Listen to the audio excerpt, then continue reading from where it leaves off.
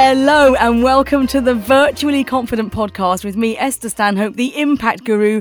And this is where you are going to find out how to ooze confidence, how to banish imposter syndrome. And I've been speaking to the most amazing people on this podcast series that are going to be giving you tips. You're going to take away how to walk in the room or how to own the Zoom even. How do you get that confidence? And is it possible if you feel like you're an unconfident person? Is it possible to gain confidence and to build confidence when you feel really, really unconfident inside? And can you fake it till you make it? That's what we're going to be talking about. And today, my special guest, my goodness, she is the CEO and the founder of Dial Global, which stands for Diversity, Inclusion, Aspirational Leaders. And she'll be filling us in on all that in a moment. She's also a thought leader herself, a presenter, the most amazing person I've ever met. And she's so fabulous, darling. It is Leila McKenzie-Delis. Leila, thank you so much for joining us today. Thank you so much, Esther. This is the audience. You know. Yay. So Leila, thank you. Yes, go on. We met the other week, didn't we? Yes. We met the other week. But I have to say, every time I see/hear you, it brings a huge, great smile to my face because you are absolutely the impact guru. And it was a pleasure to have you on the show just the other week. I mean, who knows which week or what day it is anymore, frankly. I have got no idea. But you are just full of vivacious energy and it's infectious. I absolutely bloody love it. Well, before we dive into Dial Global, which is amazing about diversity and inclusion and about helping people to get their voices heard, which is what I spend most of my life doing too. We were just having a chat a moment ago. We're about to enter the next normal. We're in the next normal, which is post-COVID. We're still working from home. People are using cameras. So how is it for you? How are you finding the whole remote working and call after call and working with cameras and microphones? I mean, you're a pro because you're a presenter, but how are you finding it? My goodness. Well, the very, very honest answer is it is absolutely exhausting. It is exhausting and it is relentless. However, you do it because you love it and you love the person who is on the other side of the screen or on the other side of the phone, because genuinely making a difference to the wider world of business and society, especially during these incredibly challenging times, is what keeps you going and keeps you getting out of bed every single day to go to work and to go and truly make a difference. And I've got to say, when we first went into lockdown in 2020, I feel like that's ancient history now. I wasn't very confident being virtual, like changing. I pivoted. I pivoted my business, right? And I really wasn't confident at all. And I know my background's broadcasting and I talk about being at the BBC and as a producer, helping people to be brilliant on camera and on microphone. And I've always had an okay voice. I've done quite a lot of radio. However, I really was not very confident in front of the camera and the microphone. And I felt quite exposed and quite uncomfortable, and I've really, really thrown myself into it just by doing it again and again. And so that's how I've got my confidence, but I'm not always confident every day, you know. So I'd love to find out from you let's talk about confidence, because now you're in the position where you've set up Dial Global and you are getting your voice heard and you're being seen and heard on lots of different platforms. But have you always been this confident? How have you got your confidence? Well, that's a great question, Esther. Thank you so much for asking it. And like you, which is what I loved about our podcast just the other week, is that you haven't necessarily always felt that. And I think Honestly, the vast majority of people, especially those in positions of power, have a huge amount of imposter syndrome. They're just better at hiding it than others are. I remember being at school and having to do a presentation in front of the class. And I remember sitting there and literally sweating, panicking, thinking, oh my God, I've got to get up in front of this class very, very soon and present this idea. Oh, I don't know what I'm doing. My name was called. I trotted up to the front and literally no words came out of my mouth. And then tears started to stream out of my eyes and I burst into tears. And I remember after that, a lot of the cool kids in school coming up to me and saying, oh, I heard about the English lesson. Ha ha ha ha ha. Wasn't that funny? And ever since then and the years that followed, I thought, I can't public speak. I can't public speak. My worst fear is public speaking. I can never, ever do this again. But you start to learn, don't you? You know, you start to learn. And I think when you find your true passion, which I know probably sounds terribly twee right now, but when you find your true passion and you find your calling in life and you find something that makes your heart sing and your reason for existence almost, the nerves start to go away because you're talking about something that you are passionate about and you're listening a lot of the time to other people's stories and trying to bring them out of themselves. Maybe out of themselves is the wrong way to say it, but trying to bring Encourage out their them, best self. Exactly. And so you kind of forget about yourself because really it is about you, but it's not about you at the same time. This is about the passion for the subject or the passion to learn more about the people, if that makes sense. Absolutely. And let's put that one down as a tip, actually. A really first tip of the day is, once you realize that what you're talking about and your mission and your passion is more important than your inhibitions, that's when the fear starts going away. I love that story about when you're at school. Well, you poor thing. I feel so sorry for you because I had exactly the same kind of experience, but I just suddenly remembered, it popped in my head when you were talking. I remember when I must have been 5 or 6, and this is before my awful freeze brain moment when I couldn't I couldn't read aloud in front of the class. I had to play Mary, as in Mary and Joseph. And I remember the line, open wide the stable door, let them come in. All the little children have come to see our king, right? I can remember it now. Because I had to remember it. I'm so bad at remembering lines because I'm semi-dyslexic. My brain doesn't really retain lines. And as a, I wrote my book, Goodbye Glossophobia, which is goodbye fear of public speaking. And all over my book, I say, don't remember each word, yes, but I remembered that one sentence, open wide the stable door, because I had to say it probably 200 times to get it in my brain. And the only way I could remember the line was by repeating it. And it's still in my brain now, 42 years later. I still got that line in my brain. But what's so extraordinary about you? You've got a very interesting story about, how you felt at school, how you were brought up. Then you've got a very interesting story and why you feel so passionate about what you do, about Dial Global. So tell us a little bit about what really made you so passionate about diversity and inclusion. Well, I think for me, it's incredibly personal. And I've perhaps told you a little bit about my story. And I was adopted in Hong Kong when I was 10 months old.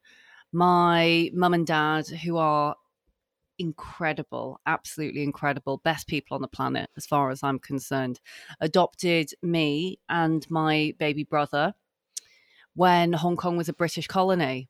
And they'd gone over to Hong Kong. Mum worked for the NHS, Dad worked for an entrepreneur called Mr. Mock. And Oh, they, yes. oh yes, Mr. Mock, you know, Mr. Mock. And we've heard some great stories about Mr. Mock, actually. My dad would love to tell you sometime. But we went over to well, Mum and Dad went over to Hong Kong. We came to Yorkshire, actually, and grew up really in a kind of a very middle class kind of white British town. We were the only Chinese children in the school. Like you, I am a bit dyslexic as well. Suffer with mental health and anxiety, possibly as many of the population do in the world, actually, given the COVID environment and situation that we're living in at present. But I guess, you know, through that small example, and then also the fact that I then married a amazing Greek American called Costa, and he lived in China for over 10 years. And so the running joke in our family is that, you know, if we go into a Chinese restaurant and they speak to me and my brother in Chinese or Cantonese or Mandarin, frankly, I dare say I can't tell which one is which. He'll be the one who responds back in fluent Mandarin. And you answer in Greek. Yes, I answer in Greek. But yes, we're very, very multicultural family. And so I guess for me, diversity, inclusion, belonging, equity is something which is incredibly personal to me. It's incredibly personal. I tried to get a job as many other individuals did, you know, straight out of university, couldn't get a job at any of the corporate organizations. I applied to pretty much as many as the milk round back in the day would let me, and not one of them would give me an opportunity, despite having got a first-class honours degree in business and management studies and the highest mark in my graduating year. And I think that hit me pretty hard in terms of confidence. And so I suppose what I do these days is very much work with boardrooms, work with your FTSE or Fortune organizations to really advance diversity, inclusion, belonging, equity within the wider context of both business and society, because it is so incredibly important.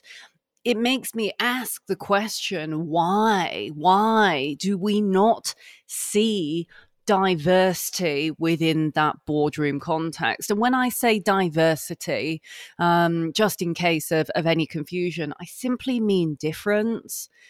I mean difference. Diversity compensates so many different rich facets, not just gender, not just race and ethnicity, not just sexual orientation, but disability, age and generation, parenthood, mental health, socioeconomic status, nationality, religion, or belief systems. The list goes on. For me, I am passionate about this agenda because I truly believe that seeing difference within organizations, not only at the top in the boardroom environment, but beyond that, throughout organizations, throughout wider society, having a richness of diversity really does breed greater innovation, greater success, happiness. It is the right thing to do. But not only is it the right thing to do, it is a business imperative, and it makes absolute critical business sense. There are so many studies that have been done, so many studies, everything from the work that we've done at the McKenzie-Delis Foundation around supporting diversity, inclusion, belonging, equity research, through to the likes of Stonewall, the Centre for Aging Better, the Business Disability Forum, Mind as the charity, to name but a few.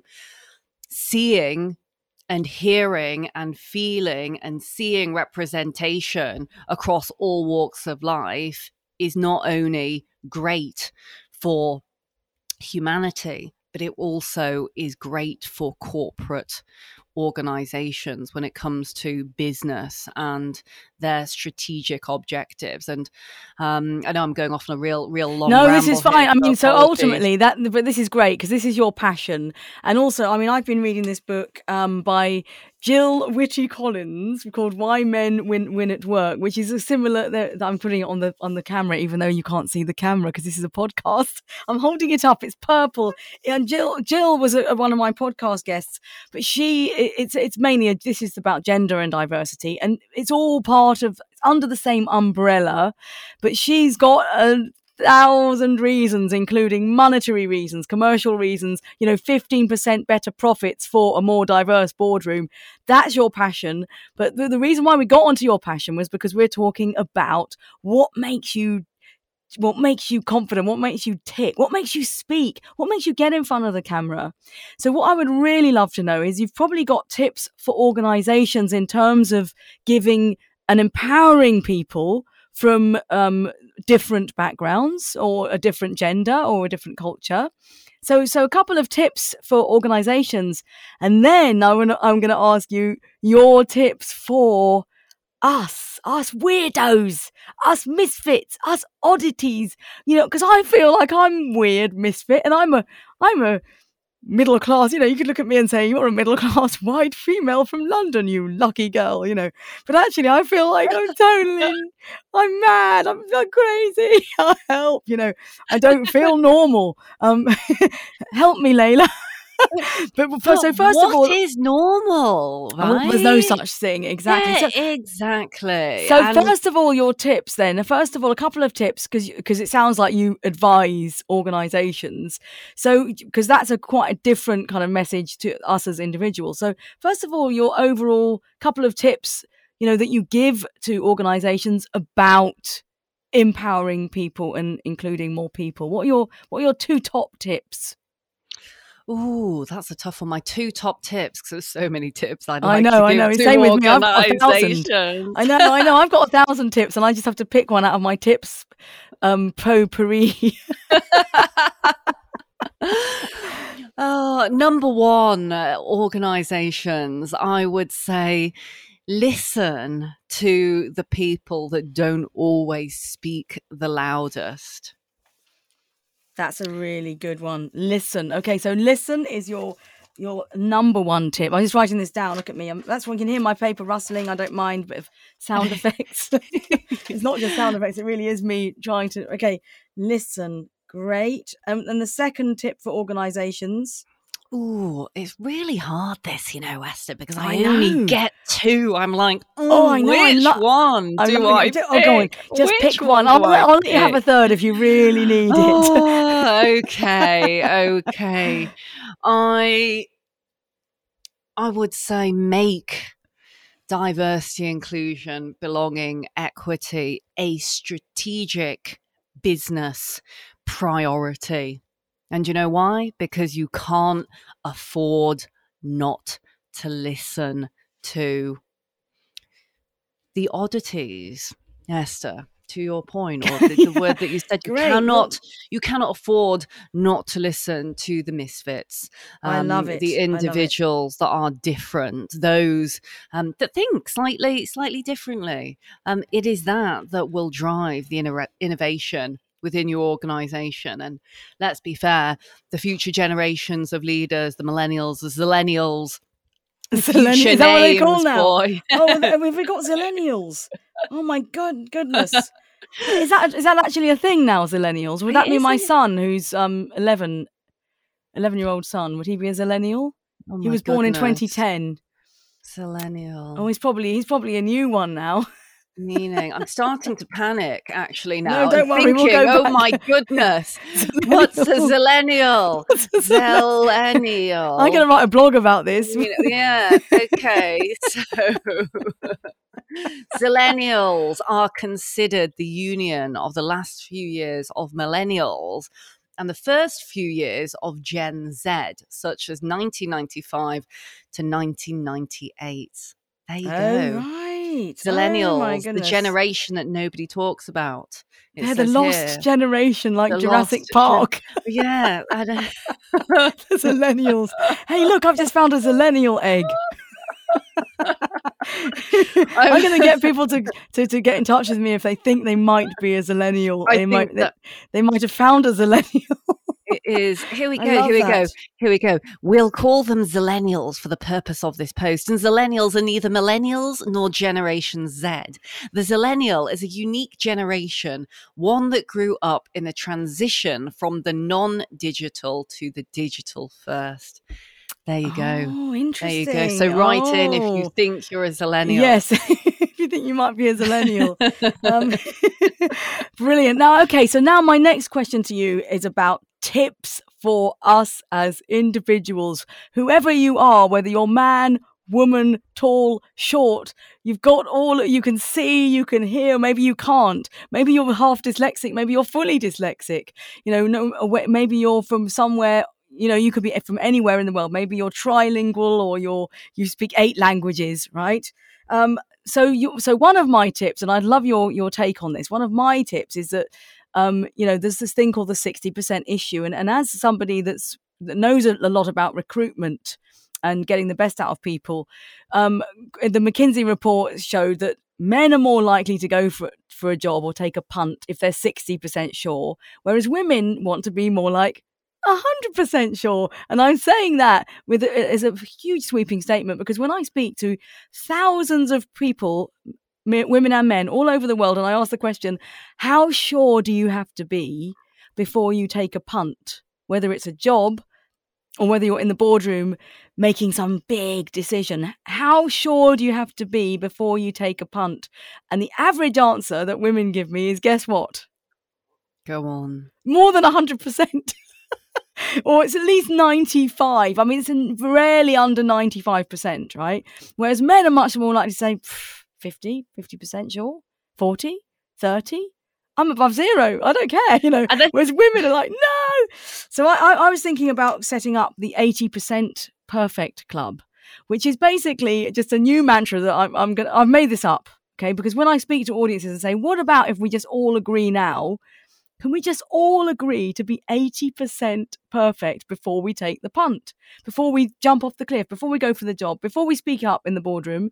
Let's just create the 80% perfect club. And if you wake up in the morning and say to yourself, I'm going to be 80% perfect today, how much more would you do?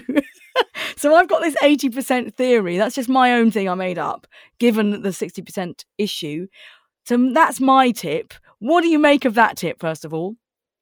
Well, first of all, I love it. I like the figure 8. It's very lucky in Chinese, evidently. Oh, I love that. So 80 or 88 or, do you know what? Whatever it might be, I'd almost be tempted to say the 8%, because I know as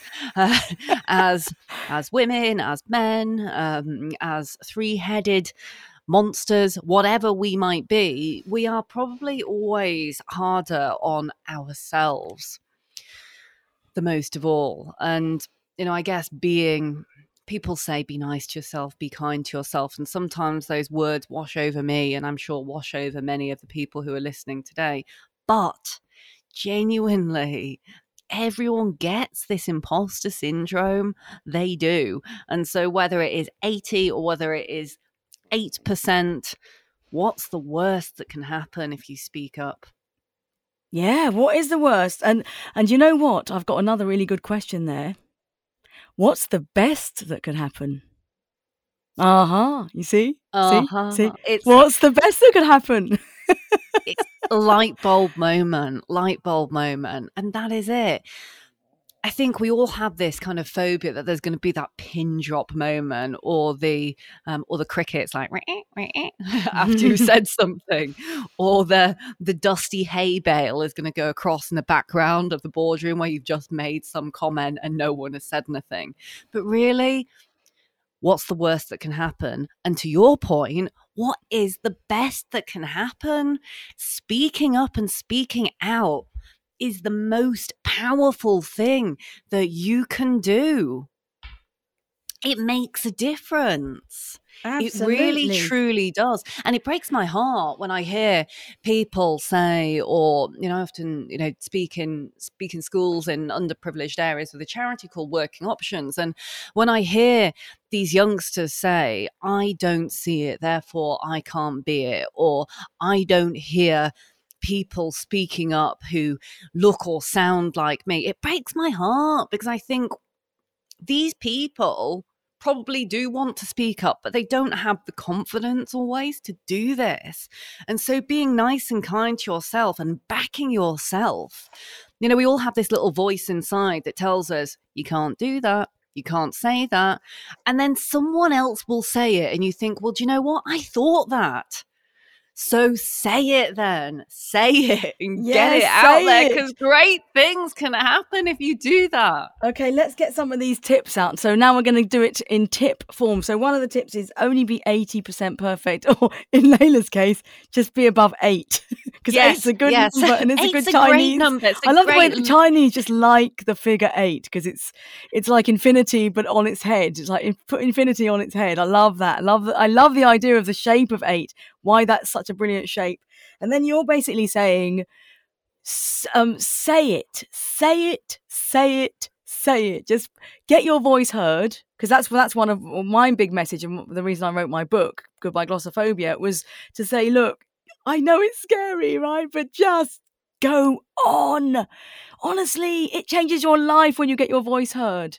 When you start being seen and heard, and it's not selfish and it's not a show off, you're actually helping people by being seen and heard. You articulated that perfectly. It is about helping and inspiring and educating, motivating others to make the world of business and wider society a better place. If it touches one person that listens, if this podcast, I know this podcast will touch many, many people, because you've got a wonderful, wonderful audience, Esther. But if it makes a difference to one person's life who thinks, right, because I've heard that, I'm going to go off now and I am going to go and say something or do something, the ripple effect and the impact that can have can be astronomical. And it's worth it. It's worth it to change lives. Speaking out changes lives. I believe it. And also what I find, and you probably find this too, when I'm speaking to very senior people have imposter syndrome, and they don't want to be seen and heard, because they think, oh no, can I just get on with my job? I'll empower others. I'll empower the team. Oh, I've got this great team. And particularly, women or people with a more diverse background are quite, what I find quite often is, oh yes, I'll get my team to do it, and they don't necessarily want to stand and be the person in the spotlight. So what's your tip? You can have one or two, whatever. What are your tips for getting that confidence? Have you got any practical tips or something that you've done yourself? I would say that you must put your hand up and say yes. Say yes more than you say no. It will change your life. But also, I put my hand up. Me! Do that again. I'm going to take a screenshot. Go on. Okay, if you can't see this, she's got her hands in the air like she just don't care. Yeah, I've got my phone as well with my light on. I love that. Put your hand up and say yes. One of my clients actually said she's a partner at a law firm, and I met her before she became partner, and I remember her saying, okay, so I've just got this mantra, and it's, if anyone asks you to do anything, the answer is always yes. And then worry about it later. And then she said, help me. I've said yes to this conference. Help. But she said, I had to say yes because that's the rules in my mind. I have to say yes. Because she said yes. She's got promoted. She's speaking regularly. She's seen as a thought leader. She's seen as a leader. So it really does make a massive difference. It absolutely does. It absolutely does. And don't worry as well if you're usually the quiet one, as you and I used to be, Esther. quite comfortable, quite happy, sitting behind the scenes and supporting others. Well, let me tell you, or let me tell our listeners, I should say, is speaking up really can be one of the most powerful things that you will ever do, because everyone has those little inner monkeys that say you can't do it and you shouldn't be doing it. And by the way, everyone else knows more than you do. Feel the fear and do it anyway, as the famous book says. You don't even need to read the book, just read the title. The title by Susan Jeffers. Thank you very much, Susan. Thank you, Susan. Thank you. Okay, so I've got a couple of very, very practical tips, and we can just think about these together.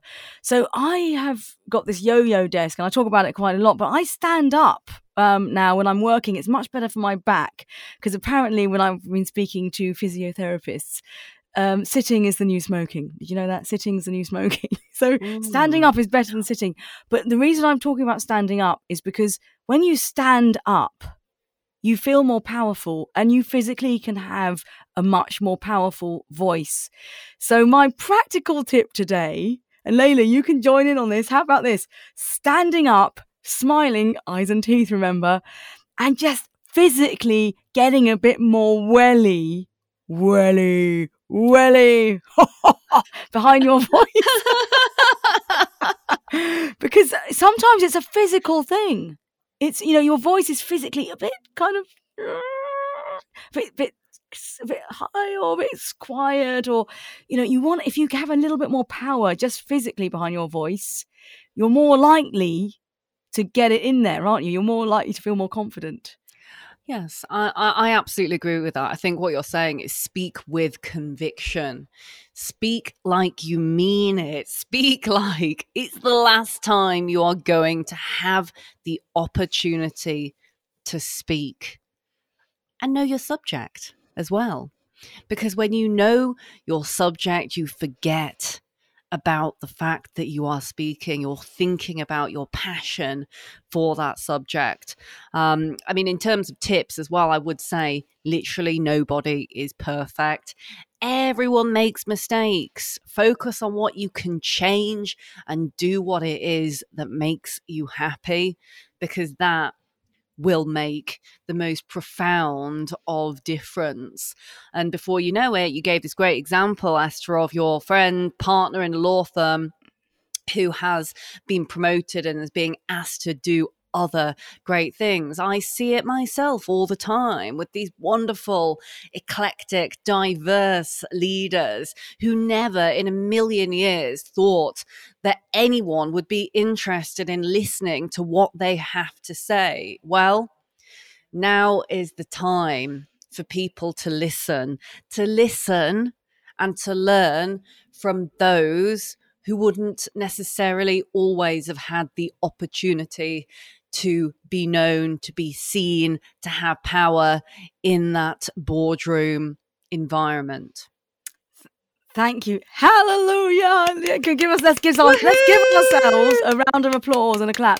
I love that. Love it, love it, love it. I think what I took out of that the great tip there is nobody's perfect. You have to try stuff, and it's okay to fail. And we have got a bit of a bad fail issue in this country. Like in Silicon Valley, they actually say, if you're going to fail fast, learn and move on.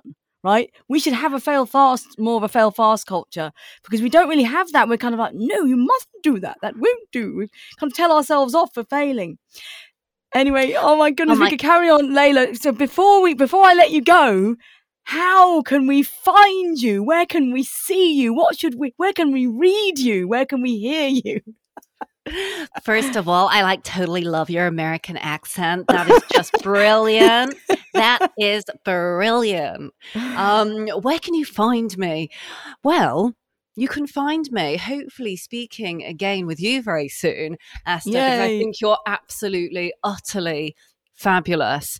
But you can check me out online on LinkedIn. You can visit dialglobal.org, or you can check out the book that I wrote. It's called Diversity, Inclusion and Belonging, a leadership guide about why every voice matters and everyone matters, and how to make them feel like they do. But always love it when people reach out to the team or I, and get in touch and share your story. We always love to listen and we always love to learn.